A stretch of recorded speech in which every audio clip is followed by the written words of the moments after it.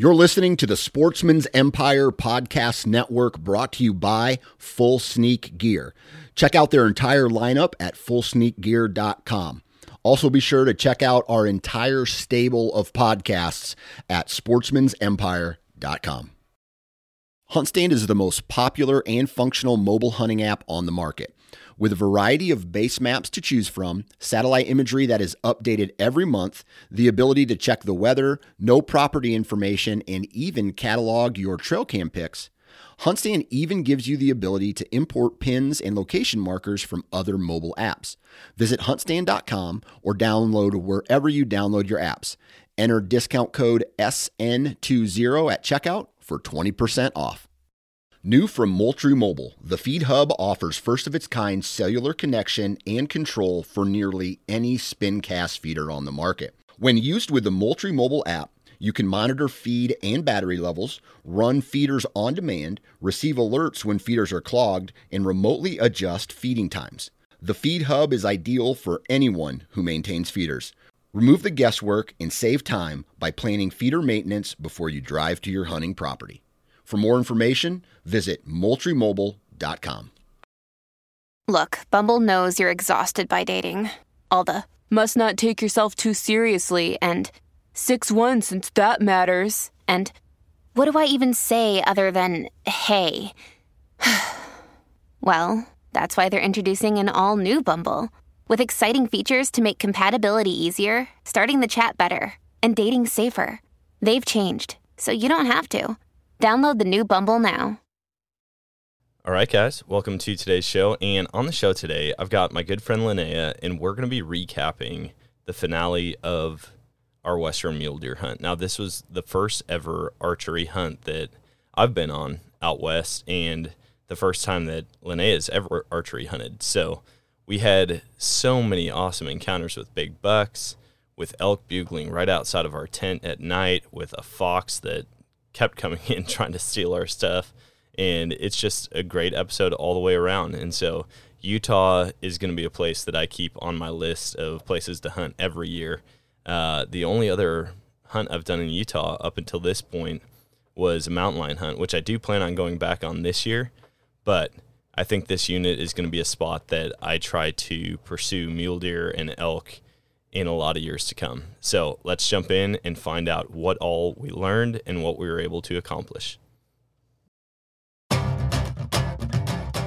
Like, he was doing things that were just badass.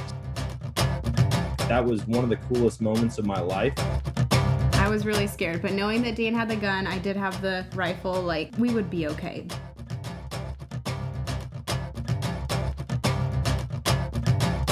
All right, guys, welcome to today's show. Joining me for the first ever in-person in the RV podcast is We had Linnea. an in-person podcast. Yeah, but not in this RV. Oh, okay, yeah. This is like the first time I've ever had a guest in the RV to do a podcast.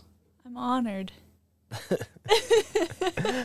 All right, we're going to dive into some pretty good conversation about what the last, 10 days, 12 days, whatever it was, has looked like for us. Now, I did record a podcast yesterday, 2 days ago, whenever you were still on the mountain, and just kind of gave a teaser about what had happened at that point. We didn't cover anything with the fox. Okay. We didn't cover our second camp. Basically, it was just very minimal. The one day with the 6 buck encounters. That's what you covered in the last one? That's basically all I covered in the last one. Did you tell them their names? So, I think I may have mentioned Rooster. I don't remember fully who all I talked about. So, yeah, we've got a lot, huh? we're basically just going to cover everything start to finish right now. Okay. And it was a pretty awesome hunt. Yes, it was an awesome hunt. And I wish that we were still out there. Yeah. Yeah. Being in the mountains, obviously, is your thing. I mean, like, you love being in the desert, in the mountains, just out on your own. And for those that haven't listened to the first podcast that we did, you live in a van full-time. You travel. You do content. You do partnerships. You've got a dog. But you're getting into hunting. I am, which is kind of crazy. It's a weird It's a weird like merging of two worlds, because you have the van life world and the travel world, and then you have the hunting world. And really, when you know, if you're a consumer of social media content, you don't really see those two things mesh very often. Yeah. So that's been interesting in itself. And I think we talked about that a little bit on the last podcast. But yeah, finally, like I we had the van in the mountains with the intention to bring a buck back to it, which was really cool and really different. I didn't realize how different that was going to feel than just my normal time in the backcountry. Yeah. Yeah. I think we talked about it at camp quite a bit, or even while we were out on the hunt, just what the difference is being kind of a spectator versus an active participant in the wild, whether you're fishing or hunting. Like, you are part of the food chain at that point. Whereas before, you might bring out some granola or, a Cliff Bar or whatever, and like you're just kind of out there hanging out. But when you're out there with the intention of taking something from the landscape, consuming it, it's just a different level. And I have people talk to me or ask me all the time, like, what is it about hunting? Because they're like, dude, you are so caught up with hunting, and we just don't understand, like, why are you so sold out on it? And I was like, honestly, aside from reproducing, hunting is the thing that we have done as human beings the longest. Like hunting, fishing, foraging, like gathering our food that way. We've been doing that since the beginning of humanity. And so I feel like it's just in everybody, and once they get a taste for it, they understand it more. I totally agree. And it's even just the feeling out there when you have shifted your intention is insane to me. It's the same thing with fishing too. There's one thing about, going up like on this beautiful hike to an alpine lake and coming back down. That's awesome. But it feels different when you have your rod with you and your flies with you, and the intention of eating the fish that you catch when you're at that alpine lake. It changes the whole like environment of the trip. Yeah. And for some reason, this did feel like it was on a different level, even from fishing, which is an interesting thing that we can get into as well. But back to what you said about like, why do we get so like hung up on it and caught up on this act? And I really honestly feel like you can't even explain it to people. No. Because I knew that there was going to be different feelings out there and different emotions. I didn't know what they were going to be. But once I was back there, like in the backcountry, doing all the same stuff that I've always done, camping, sleeping on the ground, hiking miles, whatever, gathering water, all that's the same. But being out there with the intention to take a life, to feed my body, I was like, man, there's nothing else there's like no other word except for instinctual. Yeah. That can cover this feeling. I'm like, I just feel like I belong here. I feel like this is what we should be doing right now. I don't want to be anywhere else, And I think it's important to mention too, like I drew back one time, never let an arrow fly. And I still felt that way. Like I still felt like this is very instinctual and like intuitive in a way. And I still have yet to experience like killing a big game animal. Yeah. Yeah. Just being out there, I mean, you feel way more in tune with nature. Yeah. Obviously, like when you're hiking around and you're in a predatory mindset, it's totally different. But we had some really cool encounters. You did draw back on a buck, and that like 2-hour period was pretty intense. I mean, it just seemed like everywhere we turned there were deer. And big deer. Yeah. Big bucks everywhere. We just need to walk through the progression of like day 1 getting up there, day 2. It really wasn't until like the middle of day 2 that we saw our first buck at all. Yeah, that's really small one. Yeah. Yeah. And I mean, just the highs and lows of the entire trip were pretty intense. Yeah. Why don't you walk through, like starting with hiking up there, like getting camp set up, and then actually going out and looking for deer? Because one thing that you probably haven't done a ton of up until this trip is just sitting and glassing with the intention of finding animals through your binos. Yeah. So why don't you walk us through that, what that was like once we actually first started seeing deer, and then once we found one that you could actually pursue. Yeah. So that all happened within the first 2 days, I would say. It felt so much longer than that, though. Yeah. Especially looking back and like everything we experienced. But so we ended up parking the van down about 4 miles, I would say, from our first base camp. So Dan and I parked the van. I shot a little bit because we hadn't shot together for months. Yeah. Figured some stuff out and then started hiking up, and we really didn't have a plan of where we were going to go. The unit that I got was, huge unit, like so many opportunities, so many places that you could hunt. So we were like, you know what, this valley seems like, I don't know, it could be good. So we hike, 4 miles up this valley and find a decent base camp. Funny little side story though about getting up there. This guy on a little 4x4 stopped us. He was like, hey, you guys need a ride? What did he say first? We were talking about some stuff before we even hopped on. He said something like, you guys going after elk? Oh, yeah. I think that was the beginning of it. I said, no. She's got a mule deer tag. Yeah. And then he just kept talking about how, like, awesome you were. And at one point, he's like, yeah, your wife is pretty cool. You guys aren't married, right? And we're like, nope. My wife and her boyfriend are back at camp, and we're coming up here to hunt. And he's like, oh, well, do you trust him? Anyways, he was a super cool dude, ended up giving us a ride, but also offered literally everything in his side-by-side to us. Yeah. Like, Dan could have walked away with another pistol. Because the dude was like, you guys have a pistol? And we're like, well, no, we're not too worried about it up here. And he's like, oh, I wouldn't be up here without a pistol with all these bears. Yeah, he's like, I bear hunt in here, and there's bears everywhere. We didn't see one bear the whole time. We never saw a bear. We never saw a sign of a bear. Never saw bear scat, prints. Nothing. The only thing that we did see were 2 dead sheep, one of which was stashed, like, in this tiny little thicket of woods. Gosh, I forgot about that too. I know. There's so much that has happened that we'll be texting each other for years, like, remember this, remember this. I know. But yeah, never saw any bear sign. But yeah, he's like, hey, I bear hunt this valley. Like, there's bears everywhere.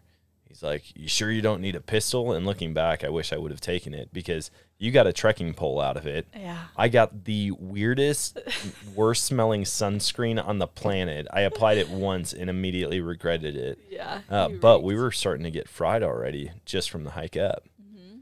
And it's weird to think about how long ago that was. Like, we were getting like sunburn. Yeah. Hiking up. It seems like months ago. Because the temperature dropped so much by the time we made our second spike camp. It really did, which was awesome, though. I mean, that second leg, the weather was so amazing. Yeah. But anyway, so this funny guy, awesome, really helpful dude, kind of zipped us up the last part of this mountain, and then we found a base camp. And that was fun, finding a base camp and kind of like setting up home out there. That's always a fun thing to do. But we started, where did we start glassing that night? We started glassing on the opposite ridge. Actually, it was right on that big meadow, right? Yeah, I think we hiked up the road and then just got to a point right off the road at first where we didn't really have to go very far. We just got set up. You set up below the road. I set up above the road, and we started looking for deer. Above and below the road. Yeah, before we got to the point where we thought we heard that giant bull crash through. Yeah. Remember, you went to the right side of the road, and then I went up to the left. Yeah, and we didn't end up seeing anything that night. Yeah. We were glassing for a little while. I mean, it was late. Like, it was, we had a little window because we had to set up camp and hike up there and everything. And then we didn't see anything that night, but then walking down, we heard a huge crash in this little aspen grove. And that was really cool because it sounded huge. Like, we think it could have been an elk.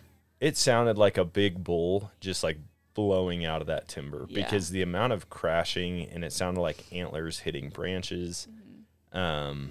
It was loud. It was really, really loud. Yeah. And it was just at dusk, it was really cool. Yeah. But then it was day 2 where we went kind of up to that same side of the valley, and we were glassing, and we were glassing, and we were glassing, and we saw a few does. Was that also the day that the fawns were playing? Yep, there were fawns playing.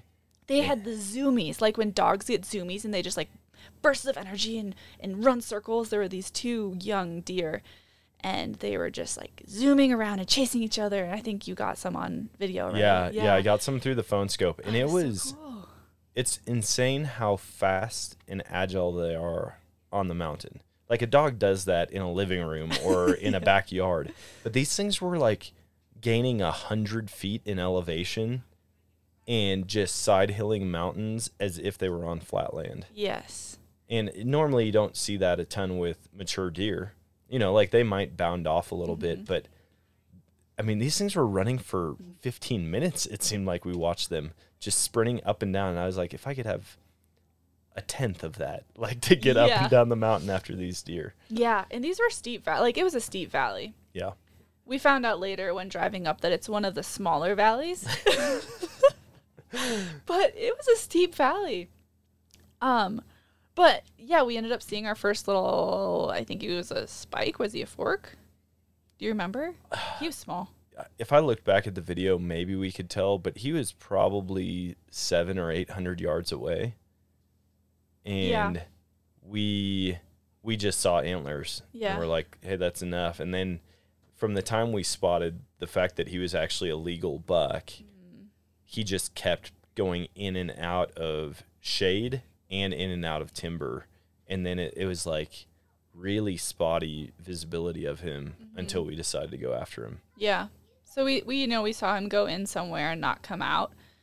So we did decide to go and put a stalk on and drop down the valley and back up, which was really cool because those little pieces and those mini experiences, even though it's not taking a shot, it's not drawing back even, but putting a stalk on an animal, each one of those is like its own little learning experience. It's its own little adventure, and climbing up the mountain and learning how to navigate through this type of timber or that type of deadfall, or, you know, checking Onyx multiple times to figure out what the best route is and where he actually was. And then, okay, what would you do, you know, if he's here? Or I can turn to Dan and be like, okay, so if he's like below me, or if he's above me, or if he's quartered away, or whatever, like, you know, all those situations, just running through them over and over and over in your mind, it's experience in itself, which is super cool. So that was our first 2 days, really, and then the first stalk that we attempted. Yeah. With no success, but No, we never saw him again. Yeah. We found a couple beds in there, but like just really difficult country to navigate quietly.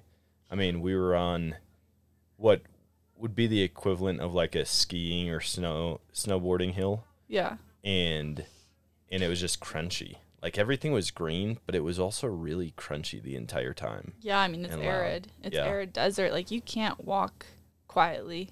Yeah. It was tough in that way for sure. But we ended up spending a lot of time in that upper meadow, glassing back across, and the one day we had something sneak in on us. Like, oh yeah, I forgot about that. Yeah, I don't know what it was, but something snuck in, and it happened so quick. Like we heard the 3, like boom, boom, boom, and then nothing. And we're like, what the heck? We both stood up, looked over, and then we ended up spotting an animal over there. Yeah. But we never got a look at what it was. We just saw the butt. I'm trying to think after that. Like, we didn't really spend a ton of time going after it. No, we didn't. Or, no, I think we just, like, crested a ridge. Yeah. And then we decided to let it be. But it was kind of after those first 3 days that we were like, okay, new game plan. Like, we need to glass a different part of the valley. Yep. Because we were really focused on the very, like, deep part of the valley, the very thick timber, which was tough to glass, especially because we were so far away.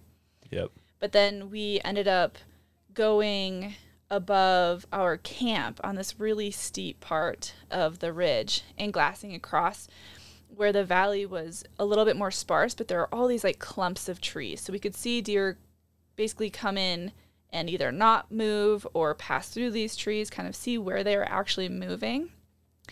And now we know that that's kind of the important piece, because patterning them is so, patterning them is the whole thing. Yeah. Like, that's the only way we ever got the opportunities we did, really.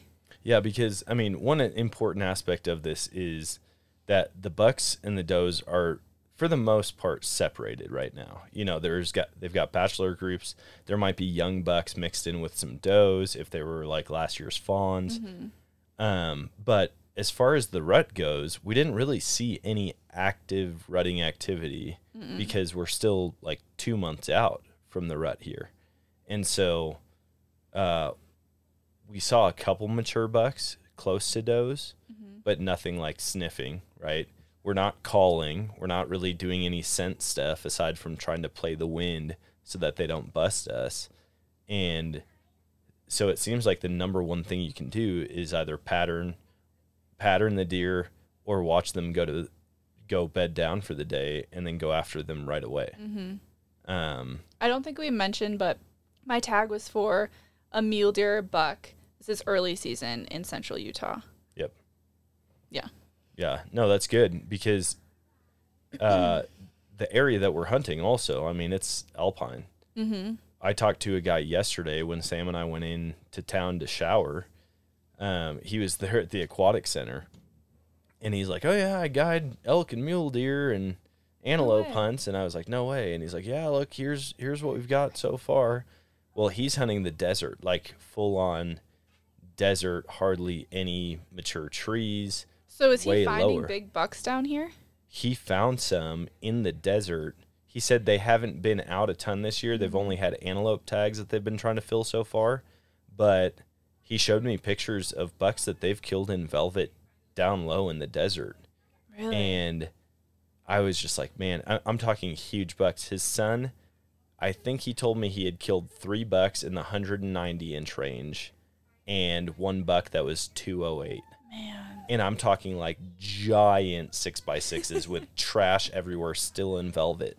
Wow. And, but he went through a couple different things like that they did. And I'm like, man, I wish I would have had this conversation before, but also we're in totally different countries. Yeah. So like the way that he hunts them is way different than how anybody in the high elevation area that we were in is going to hunt them. Interesting. But yeah, like the high alpine, it's no joke. One, like the air's thin up there, especially from somebody coming from Missouri, right? Yeah. But then, I mean, our valley was like 1,000-yard wide half pipe. I mean, really, it was like very, very steep walls on both sides. And then it flattened out down in the bottom where there were a couple small creeks.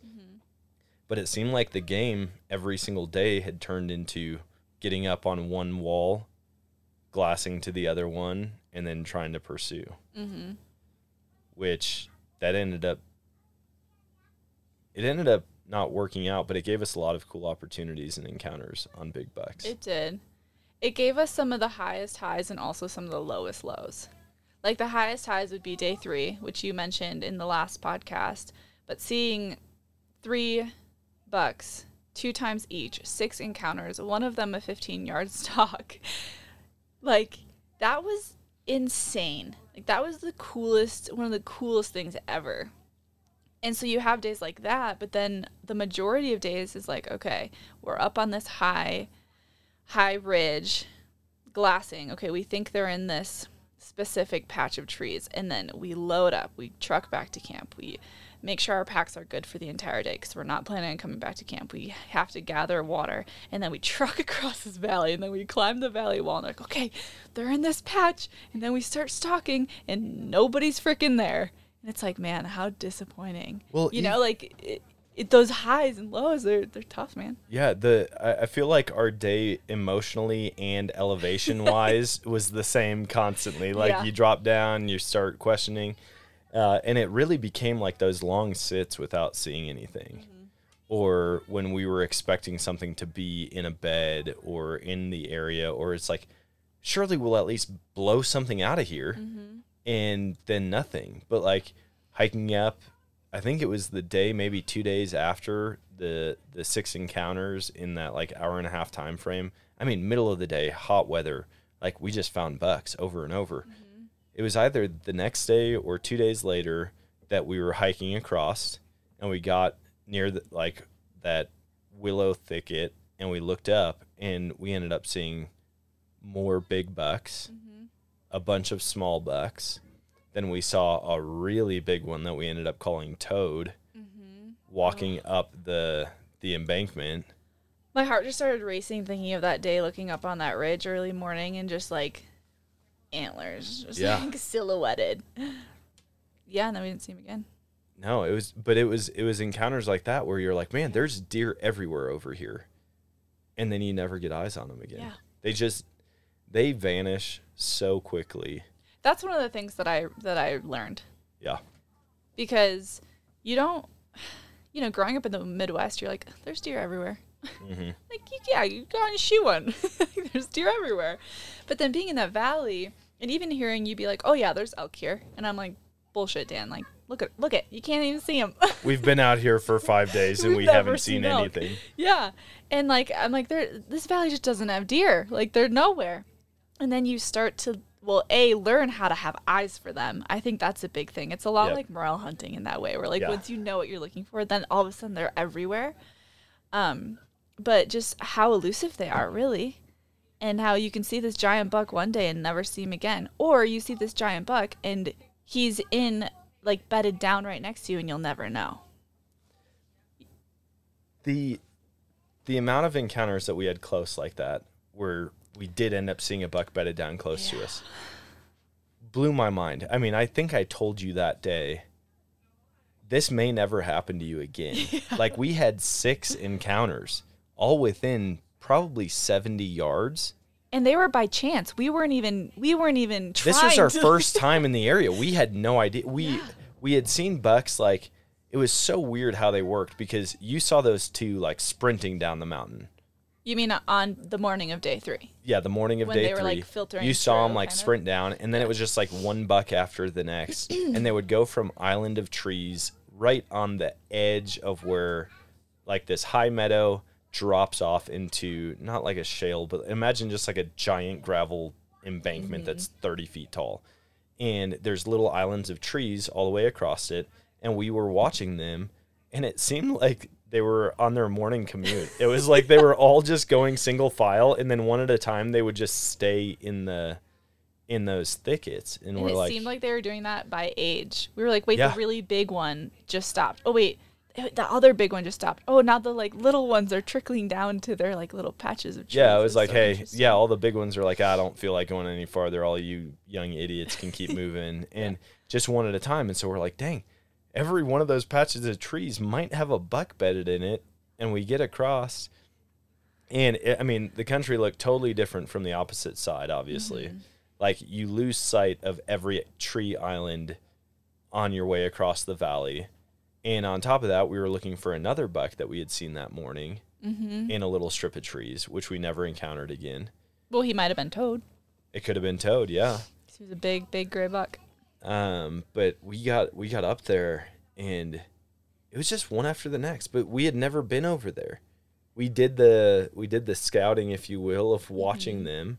But it was just that morning, and we're like, hey, we've got a pretty good idea that they're in here. Let's go. And then it was just like encounter after encounter. Insane. That could have, any one of those 6 encounters could have panned out into a shot if one of 1,000 variables were different. Yeah. Like if we had just walked at a different angle, if the buck hadn't been standing up and adjusting for a new shaded spot. Like there's so many things that we could have capitalized on, but it ended up being one of the coolest days of hunting I've ever had. It was really, really cool. If only we had known those beds were there. I know.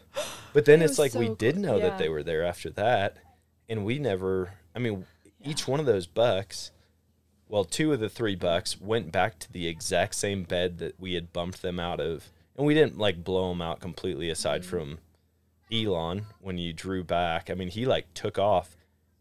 But within an hour, he came right back, and we would have never guessed that. Yeah. And that's something that I will forever keep in mind. Like, if a buck takes off out of a bed, I'm going to sit on that bed, not on it, but like close to it, and just wait for them to come back. And maybe it never happens, but we could have done that with any one of those 3 deer and gotten a shot. Yep. And then they continued to use that ridge line. I know. Like- a bunch of them and different bucks, and they were just all in there using those same beds. And yeah, it was really cool. So we went from that. We focused a ton on that side of the valley. And I mean, it was the tougher side to get to for sure. Mm-hmm. And kind of within these beds. So, the first one we saw was Rooster, which was really weird because he was just like laying out in the sun in his bed. It was like noon. So that was the first one. And then we saw Fiddy, and then we saw Elon. Then we encountered all of them again. And right where all of these beds were, there was this watering hole, this like deep watering hole that we didn't see it from the opposite ridge. And that was really cool too, because then we could play the beds, but then we could also play the watering hole. Yep. And we knew that they were traveling through. I mean, there's all these paths in and out of this little tiny reservoir kind of. And that was pretty neat because it felt like there were a lot of variables playing in our favor in that specific location. All right, guys. So I am constantly getting asked about the gear that I'm using. And the great news is that I've got it all listed out on Go Wild. Now, if you listen carefully, I'm going to tell you how you can get a $10 gift card to use toward picking up some new gear. Go Wild is a free social community where your photos aren't censored, they're actually encouraged. So much so that Go Wild will give you points for things like sharing your trophies, gear reviews, and inviting friends. Now, as you earn those points, you can unlock awesome rewards like gift cards and free swag, knives, huge discounts on brands like Garmin and Vortex, and so much more.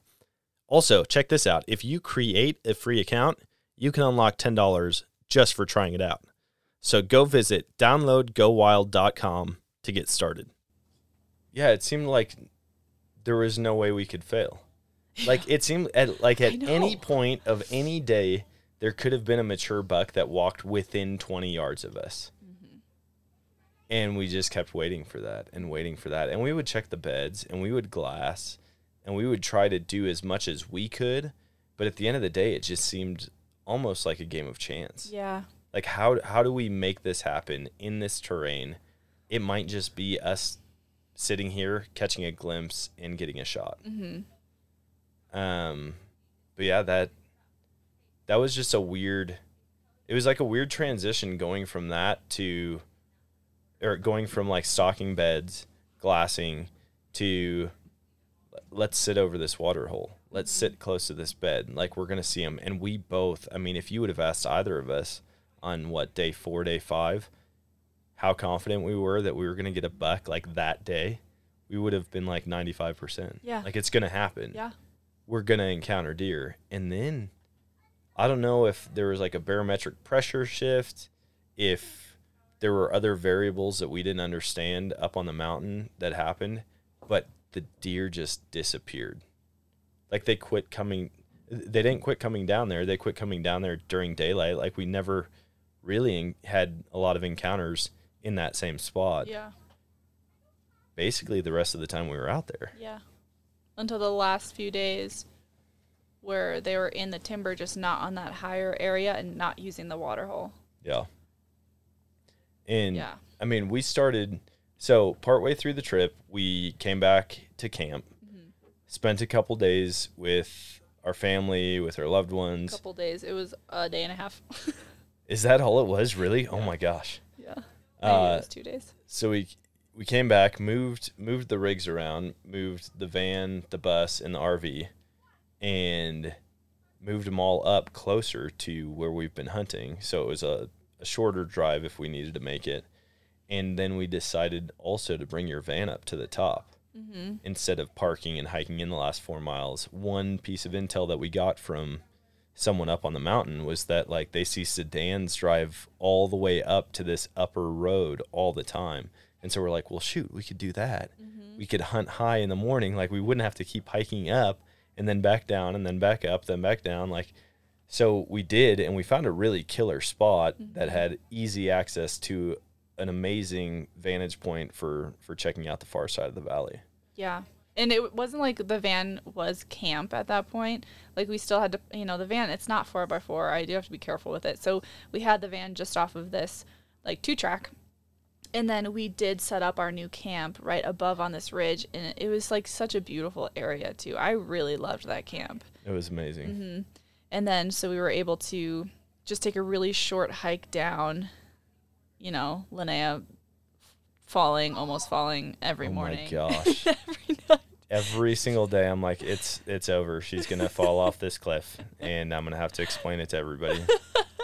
Yeah, that's what it felt like. So climbing down this like rock face cliff thing and then getting to our vantage point. And that was pretty awesome because we had a lot of time to glass. And then it was also in that valley that we had patterned a few deer that would come out to this small meadow and then go bed. But the window of time that they were there was so darn tricky. It was. I mean, being up on that high spot, I liked it. It had a different feel for sure because, like, we could walk 15 yards and look over and see the van 400 yards away, Yeah. you know? So it didn't feel like we were as disconnected or we were as remote, even though we were seeing side-by-sides in pickup trucks and stuff while we were down in the bottom of the valley. Yeah. It was a different feel. But then, yeah, we spent all this time glassing across the valley, and we're like, hey, we're going to go over there. We're going to go over there. Yeah. And then all the encounters that we had right below camp. I mean, like, you could shoot your bow. I mean, you're not going to take an effective shot, but, like, your arrow would fly right to where those deer were if you just launched it in the right direction.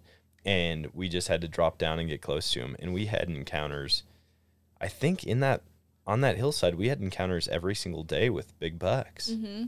We didn't go a single day without seeing a mature mule deer. Yep. And those encounters basically included, you know, we sitting in these patches of trees and bucks kind of, I guess, passing through the meadow below us.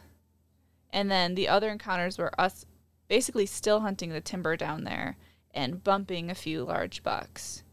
So really cool things. And I'd say one of the most frustrating things for me was on the last day that you were out there, or the day before you ended up leaving. The last shooting light was 8:15, or it was 8:12, something like that. And this buck, Dan couldn't see it from where he was. He was like 4 feet to my right, and there was a tree kind of in front of him. And we were actually talking about the plan for the next morning. We're like on his phone looking at Onyx, talking about the plan. And all of a sudden I hear this like clunk. And I'm like, buck. And so Dan freezes. He can't see a darn thing. And I just watched this huge buck come through, and I range him. Or maybe you ranged him. No, I ranged him. And it was about 50 yards. And immediately I thought about you. Because I'm like, if Dan had his bow, this buck would be dead. Like, I know that. Like, I know that we could get a shot. But I'm new at archery, and I refuse to take a shot that I think could create suffering for an animal. And I just, sitting in that position, seeing this buck broadside at 50 yards, thinking, I can't do anything about this right now. I just have to watch this beautiful animal. And light is running out, so we can't wait for him. We can't put a stalk on. There's nothing I can do. Yeah. This beautiful buck's just going to go on living, you know? There were multiple times like that throughout our time out there where it was like we would see a deer and you wanted, like, hey, I want to go after this. Like, what do you think about me trying to get down? But where we were, I mean, like, you would be exposed for 70 yards before you actually hit cover again. Yeah. And that's where playing the game of, like, do I want to take this risk for maybe a 0.5% chance, or do we just come back tomorrow and try to make it happen again? And it was the same thing with that buck. One, we couldn't do anything because we had a doe in perfect range for you, standing broadside, just staring at us for the longest time. Yeah. But even from that point, like, there's not really anywhere we could have gone to make that shot less for you without blowing him out of there. Which also is a really great realization about, like, for me, I know the farther you can shoot, the more success you're going to have. Yeah, people can tell me that all day, but when you are sitting in that situation with a buck just outside of your range And you're like, okay, yeah, I'm going to really get practicing now. Yeah. You know, it really like, it makes that message hit home for sure. Yeah. It's difficult because, like, no matter what your effective range is, it seems like there's always a deer right outside of it. Yeah. I mean, I experienced that whitetail hunting.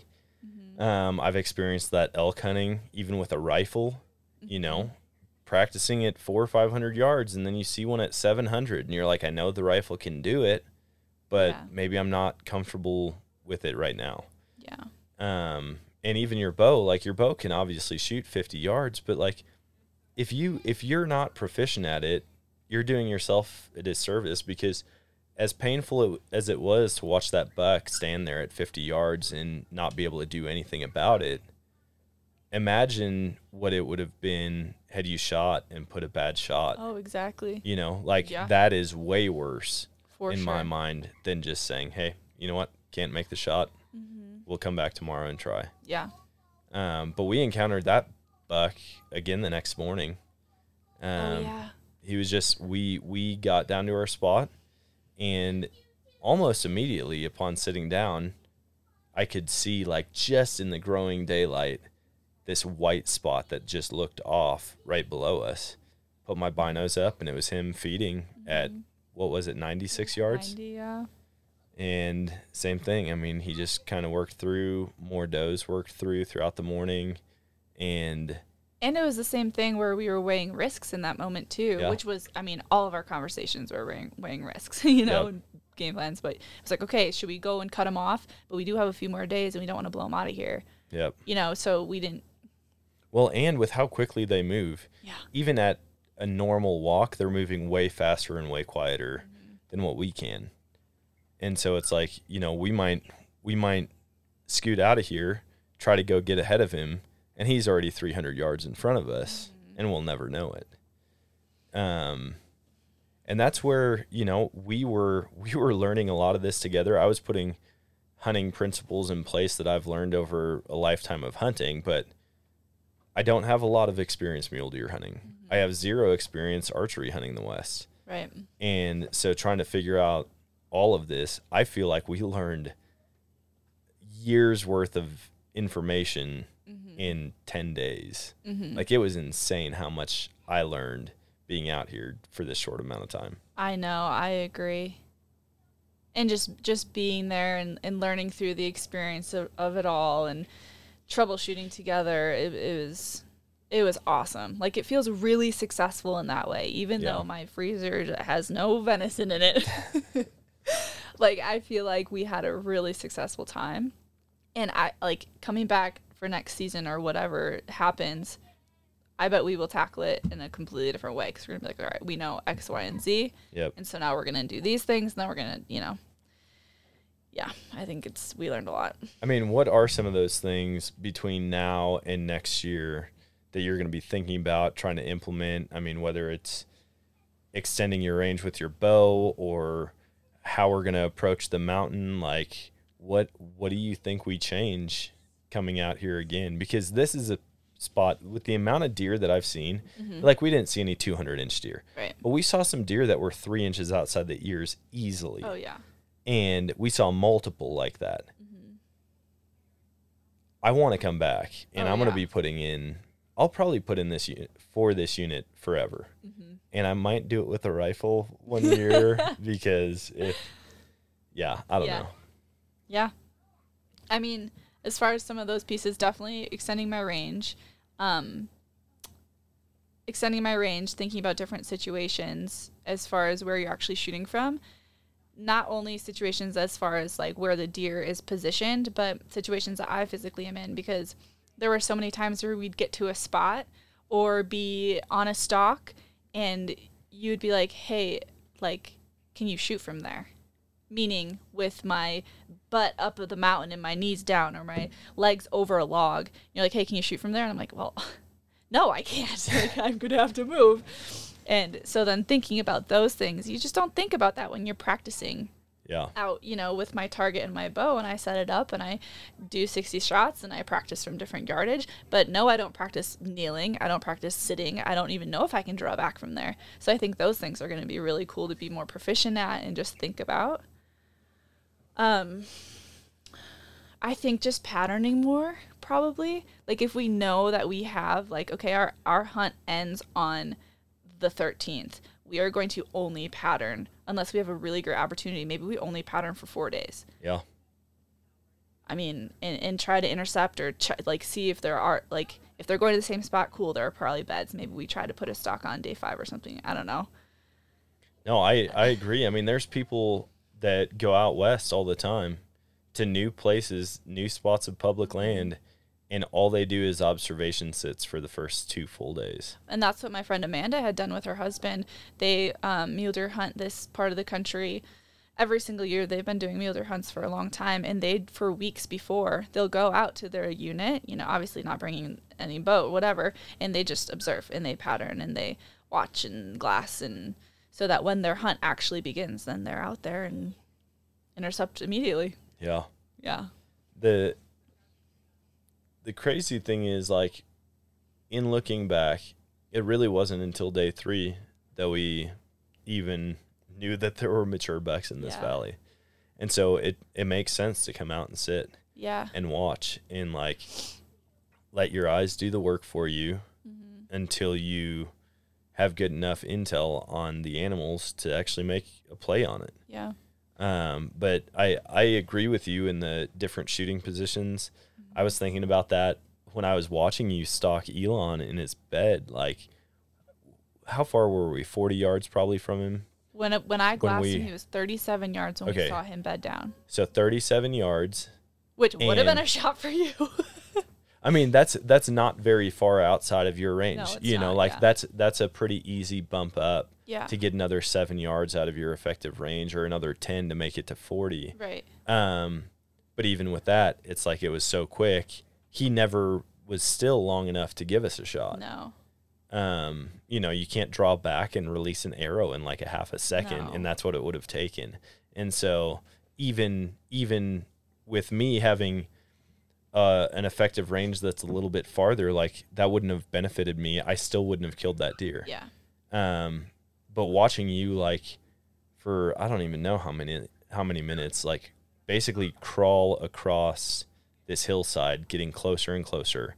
And this whole time I'm just watching because you're in the zone, and that was really cool to see. You were so in it that every single little movement, you're having to move your bow, and then you're having to get your leg moved, and then your arm, and then your other leg, and then you're just slowly shuffling.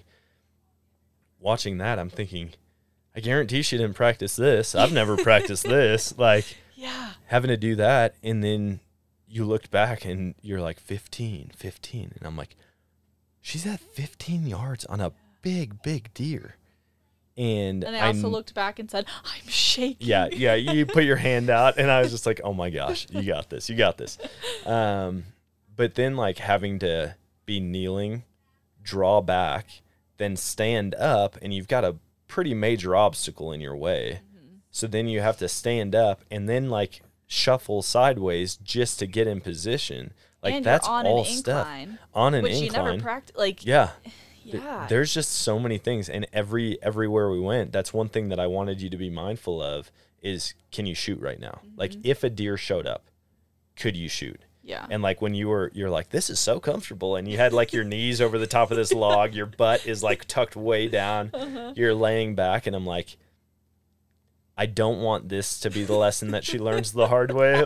I would much rather help her out with this now, because if that big boy just popped out of the brush to our left at 30 yards and you're just stuck, I mean, you're freaking playing Twister on the side of the mountain and you can't get your bow, you can't get drawn back. That would have been difficult, but it's something you would never forget. That's for sure. That's very true. Yeah. But yeah, there's a lot of people who do their workouts, and mixed in with their workouts, they'll shoot just to get their heart rate up.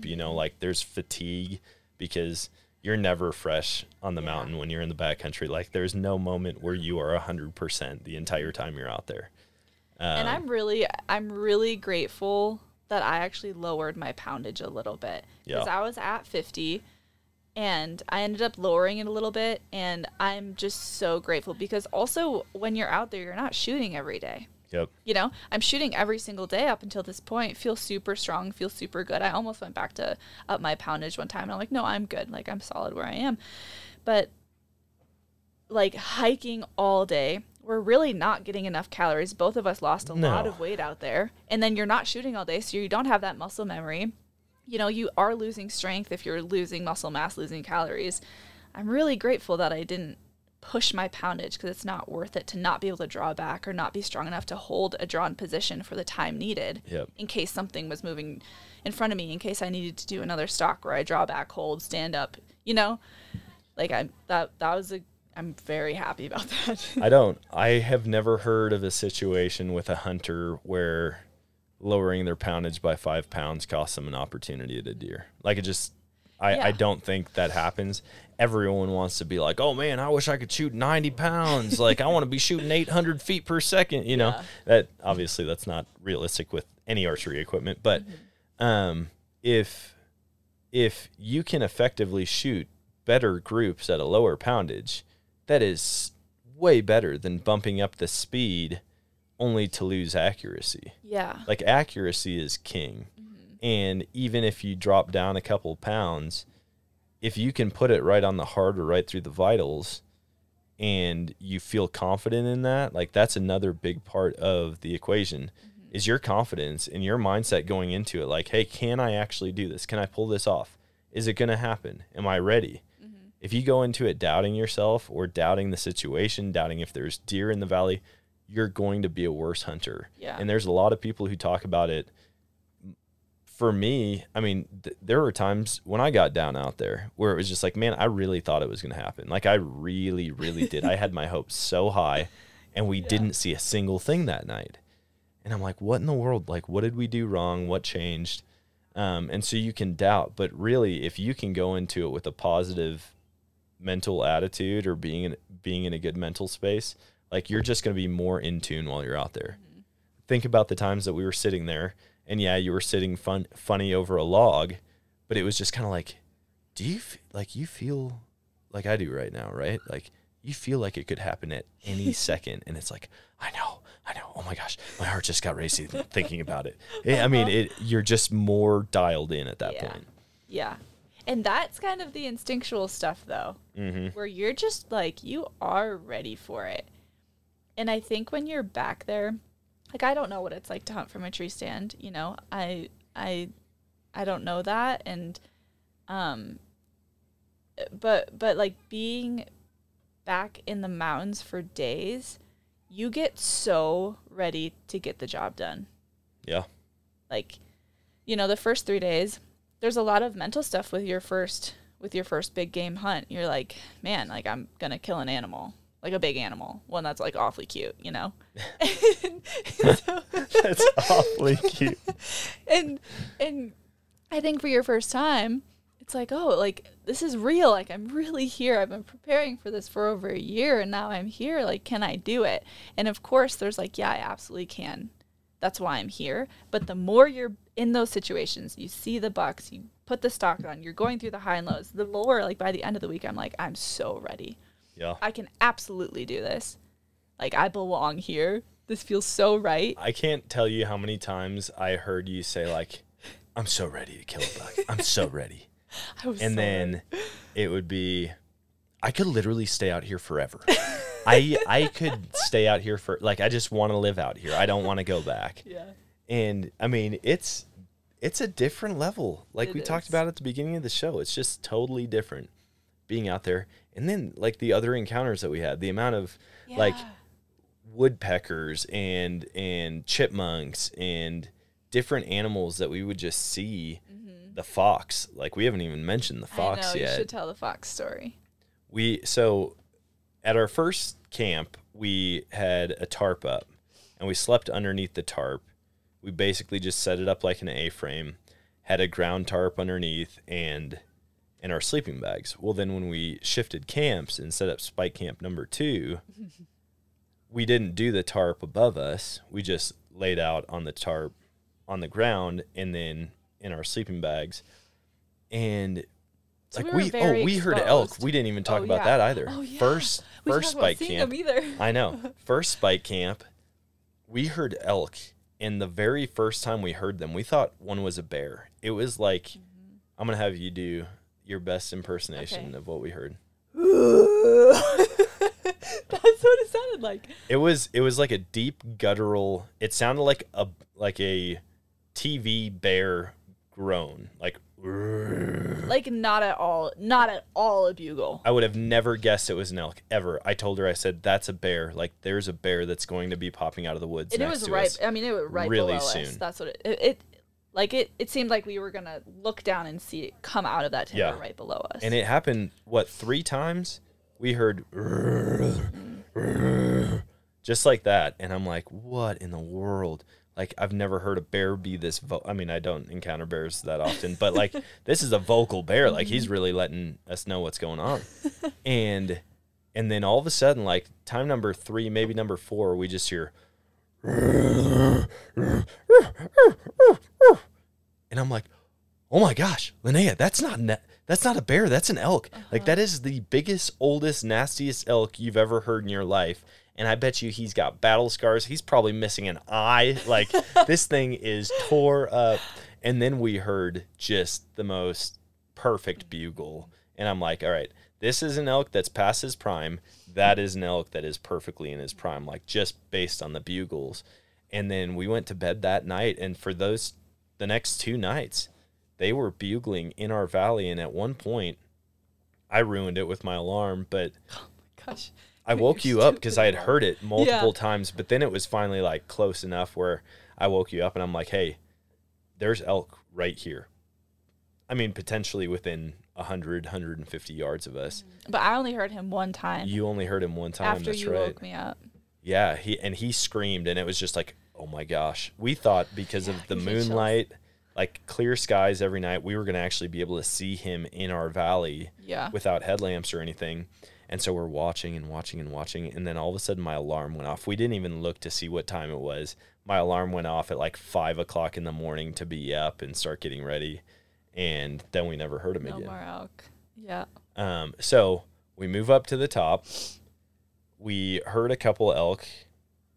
I don't know. Did you hear elk from the top? Did. Okay, When I sleep, I'm dead. Yeah. Like, I'm out. You pick up on so much when you sleep. Like, I think if a bear came and attacked you, I wouldn't even wake up.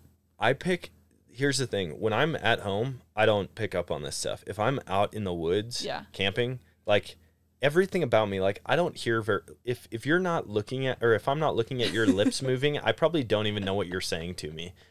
But then when we're out there, I can hear everything. I can see everything. Like, it really is a different level of engagement for me when I'm actually out there in the wild. Awareness just like, and yeah, it just spikes, and I love it. I'm like, this is cool. And my wife always gives me a hard time. She's like, how did you see that deer from like 1,000 yards while you're driving 70 miles an hour down the highway? I'm like, I don't know. I just knew it was there. But so we're sleeping one night. I don't even know what time it was. And I just hear something in the bag to my right. Like, we had a grocery sack that was for trash, and then we had some of our like Mountain House meals in another one, and we didn't even hang them because like we hadn't seen a whole lot of deer sign. There was like a shepherd up on top. He had a bunch of sheep. There were a couple sheep dogs, and so I'm like, there's probably not a lot of wildlife activity up here where we're sleeping. And I remember waking up, and I mean, I've got my like mummy bag, and just my head is exposed, and I can hear something 1 foot away from my ear. And I'm like, I don't know if this is a rodent or a bear. Like, it could be anything in that spectrum, but there is something right next to my head.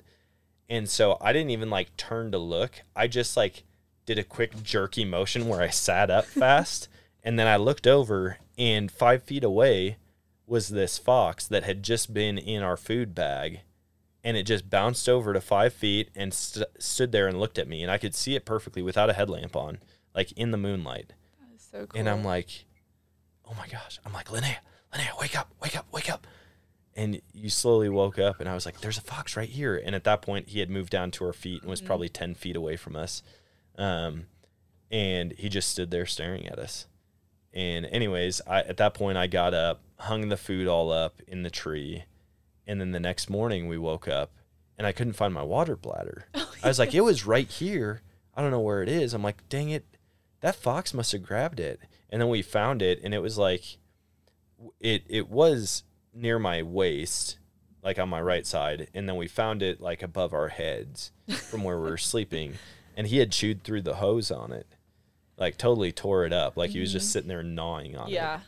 And I was so annoyed by that. But anyways, so the fox showed up. Then the very next night, we were just hanging out. We made a fire. And were we cooking at that point? Were we cooking steaks when he came in or not yet? I don't remember. I don't remember either.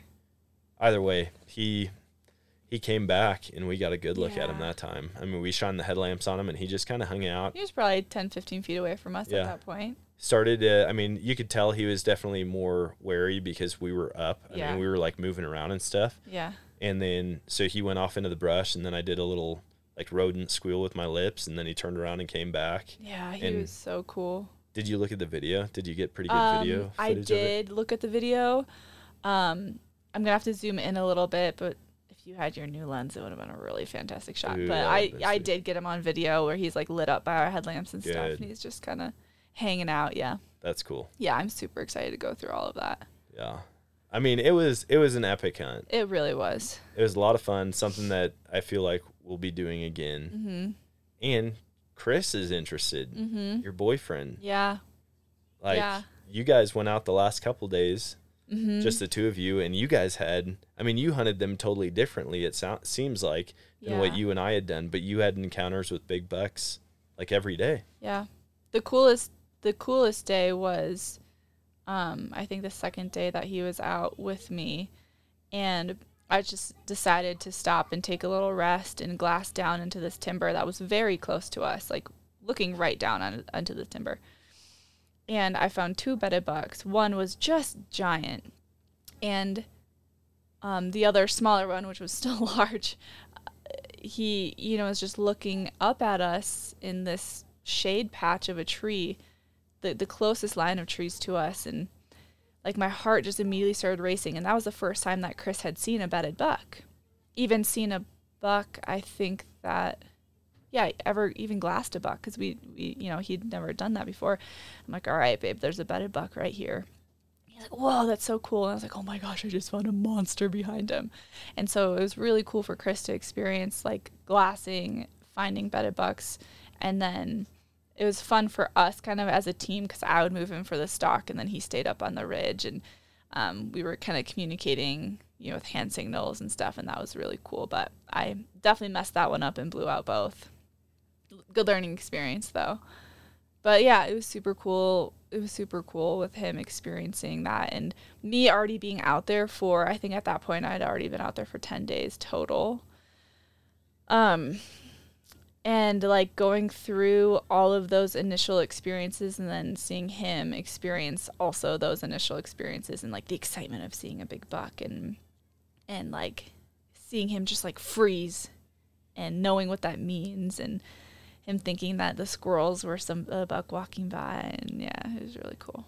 Yeah, you guys had a squirrel throwing stuff at you. Oh my gosh, funniest squirrel. I've seen a lot of squirrels in my day, but this guy was just on another level. We were walking through the timber, and there was just this really loud crunching, and both Chris and I were like, that has to be an animal walking. Like, that cannot be anything else. So we froze for probably 10 minutes. And we're waiting, and it just seemed like it was staying in the same spot but walking. And we're like, that is so weird. And I just waited and, nocked an arrow, and all of a sudden I look up into this tree, and this squirrel is two hand chucking pine cones off of this tree.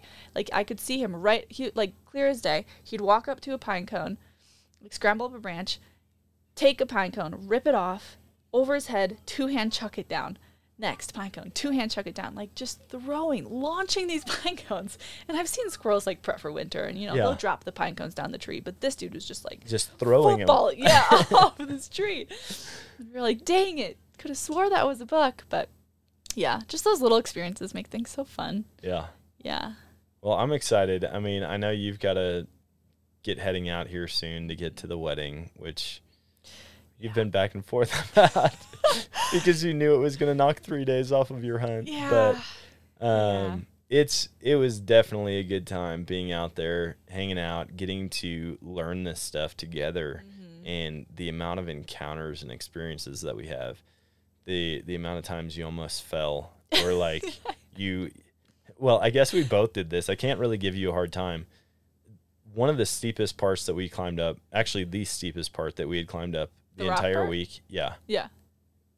We both, I think separate days, dropped a rock Oh, off of this, like, how tall do you think that cliff is? Like 15 feet? yeah. Probably 15 feet. I mean, there's definitely spots where you can like Well, the cliff. shuffle down The it. cliff, like, not saying that the cliff only is 15 feet, just the really difficult rock climbing part Yeah. was 15 feet. But it was like, then below that was, oh gosh, I don't know, 120 yards of really steep valley wall. Yeah. Yeah. And you knocked a rock off. Like somebody had stacked up sticks and rocks right, like not that far from each other, almost like cutting off the route up. Yeah. And you had bumped a rock at one point. It smashed my hand and then it dropped down and it didn't seem to end. It just kept on bouncing over and over all the way down this meadow where we'd been seeing deer and where we were planning on hunting that morning. Luckily, we still had all the deer were still there. Yeah, That I was the don't day even we saw the know. 2 mature bucks and Yeah. all those does, and they were only a couple hundred yards from the rock. single rock roll all the And way like down. it wasn't just rolling, you know, it was like, well, maybe 5:45 in the morning, dead silent, like sun is about to start. I like, bet people showing. on their four-wheelers heard that. I bet they did. It was just like boosh, boom, boom, boom, boom, like down. Just, yeah, it was a little ridiculous. But hey, we saw some deer, It's true. and then you did it the next day. I did it the next day, so yeah. Well, thanks for hopping on. Yeah, thanks for having me. It was an awesome hunt. And Thanks thank for you the invite. Going on the hunt with me. Yeah. That was incredible. So thank you. It's going to happen eventually. I mean, Yeah. like, we're going to get you a deer. Mm-hmm. But now you've got a lot of intel and knowledge and experience. So hopefully that just makes you more successful. For sure. Sweet. Sweet. And that is going to wrap it up for today's show and for our time in the backcountry of Utah. Now, it was an amazing time. We had a lot of cool encounters, a lot of cool experiences. And in that first little leg of the trip, we learned a ton. And we learned even more as the trip went on. It seemed like at the beginning, we couldn't find a mature buck to save our lives. At the end, we were like tripping over them, basically. Like there were so many deer, and even right next to camp, the second to last day that I was out there, we had deer super close. And it was crazy to think that they were up that high, not that far from camp, but we kept focusing so much of our attention far out to the other side of the valley. And I think for next year, you know, knowing that there's deer and that valley holds deer on every side, we kind of got the patterns figured out towards the end. But I think that moving forward, when we go back next year, we're going to have a solid game plan and we're going to know where to focus.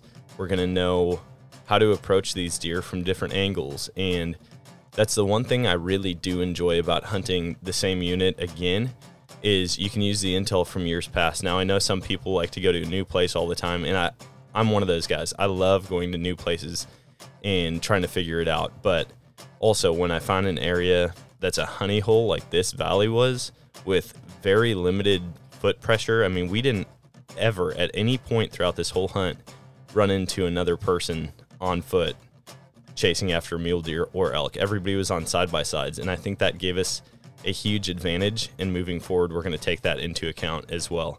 And so we might use four-wheeler or side-by-side travel to get around the valley every day. You know, if we glass from one side, move around and approach from the opposite side. I don't know. There's a lot of things that we're going to definitely take into account and try to implement on our future hunts here. So I hope you guys enjoyed that. I hope you learned a lot. I know that we did, and I'm excited to see what happens next year and the year after and the year after that. But if you guys aren't already out there chasing after big game animals, hopefully you will be soon. I know I've been getting a lot of updates from friends, pictures of deer, text messages with close encounters of elk, and a couple people I know have already tagged out on big mature whitetail in Missouri and in different parts of the country, in the Midwest especially. But the western side of things is a whole different ball game, and it's something that I'm addicted to. I mean, we've absolutely enjoyed our time. So hopefully you guys are doing the same. And until next time, always choose adventure, and God bless.